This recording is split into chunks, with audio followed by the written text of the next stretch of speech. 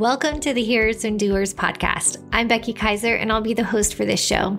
Do you need a space where you can show up just as you are? This is your place. Dry shampoo, crying kids, messy house, and barking dogs are all welcome here. Do you need a cheerleader who sees all your amazing potential and unique ways God's called and created you? Done. I'm signing up as captain. I'm a certified life coach and Bible teacher with decades of experience who isn't afraid to tell you the truth you need to hear. Some weeks I'll be sharing practical and encouraging and sometimes correcting shows, and other weeks I'll be introducing you to new and old friends. You ready? Let's go, my friend. Well, before we begin this episode, I wanted to share something really exciting with you. I have always wanted to send my kids to Pine Cove overnight camp. And we did camp in the city one summer and absolutely loved it. And it has been a dream to send my girls. But here's the thing, like every overnight camp can be very, very pricey. Well, I have teamed up with Pine Cove, and I am giving everyone who is signing up a first-time camper $250 off your camp registration fee. All you have to do is go to pinecove.com, use promo code Becky, B-E-C-K-Y, 250.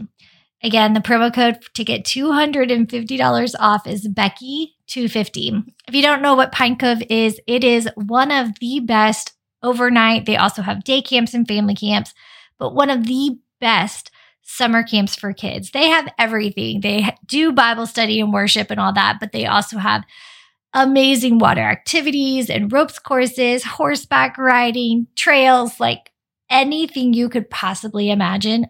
This camp has it.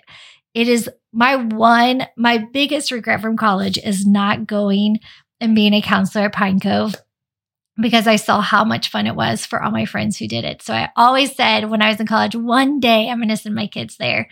And thanks to Pine Cove and their generosity, we all get to go to Pine Cove this summer. So go to pinecove.com, check it out. If you have any questions, feel free to DM me on Instagram. Again, that promo code for $250 off is Becky, B-E-C-K-Y, 250. All right, let's get started with today's episode. John chapter 3, verses 22 through 36. After this conversation, Jesus went on with his disciples into the Judean countryside and relaxed with them there. He was also baptizing. At the same time, John was baptizing over in Aenon near Salim, where water was abundant. This was before John was thrown into jail. John's disciples got into an argument with the establishment, Jews, over the nature of baptism. They came to John and said, "Rabbi, you know the one who was with you on the other side of the Jordan, the one who authorized with your witness? Well, he's now competing with us. He's baptizing too, and everyone's going to him instead of us." John answered, "It's not possible for a person to succeed. I'm talking about eternal success without heaven's help. You yourselves are there when I made it public that I was not the Messiah, but simply the one who sent ahead of him to get things ready. The one who gets the bride is, by definition, the bridegroom, and the bridegroom's friend is his best man. That's me, in place at his side, where he can hear every word, is genuinely happy. How could he be jealous when he knows that the wedding is finished and the marriage is off to a good start? That's why my cup is running over. This is the assigned moment for him to move into the center, while I slip off to the sidelines. The one who comes from above is head and shoulders over other messengers from God. The earthborn is earthbound and speaks earth language. The heavenborn is in a league of his own. He sets out the evidence of what he saw and heard in heaven. No one wants to deal with these facts, but anyone who examines this evidence will come to stake his life on this. That God himself is the truth. The one that God sent speaks God's words. And don't think he rations out the Spirit in bits and pieces. The Father loves the Son extravagantly. He turned everything over to him so that he could give it away, a lavish distribution of gifts. That is why whoever accepts and trusts the Son gets in on everything, life complete and forever. And that is also why the person who avoids and distrusts the Son is in the dark and doesn't see life.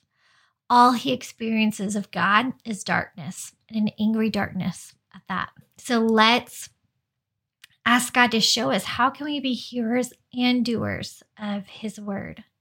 Going back to James 1:20, what did I say it was? 21 or 22. So sorry, I need to look that up. We want to be hearers, not just hearers of the word, but doers also. So we ask God after we read, Lord, what would you have me do?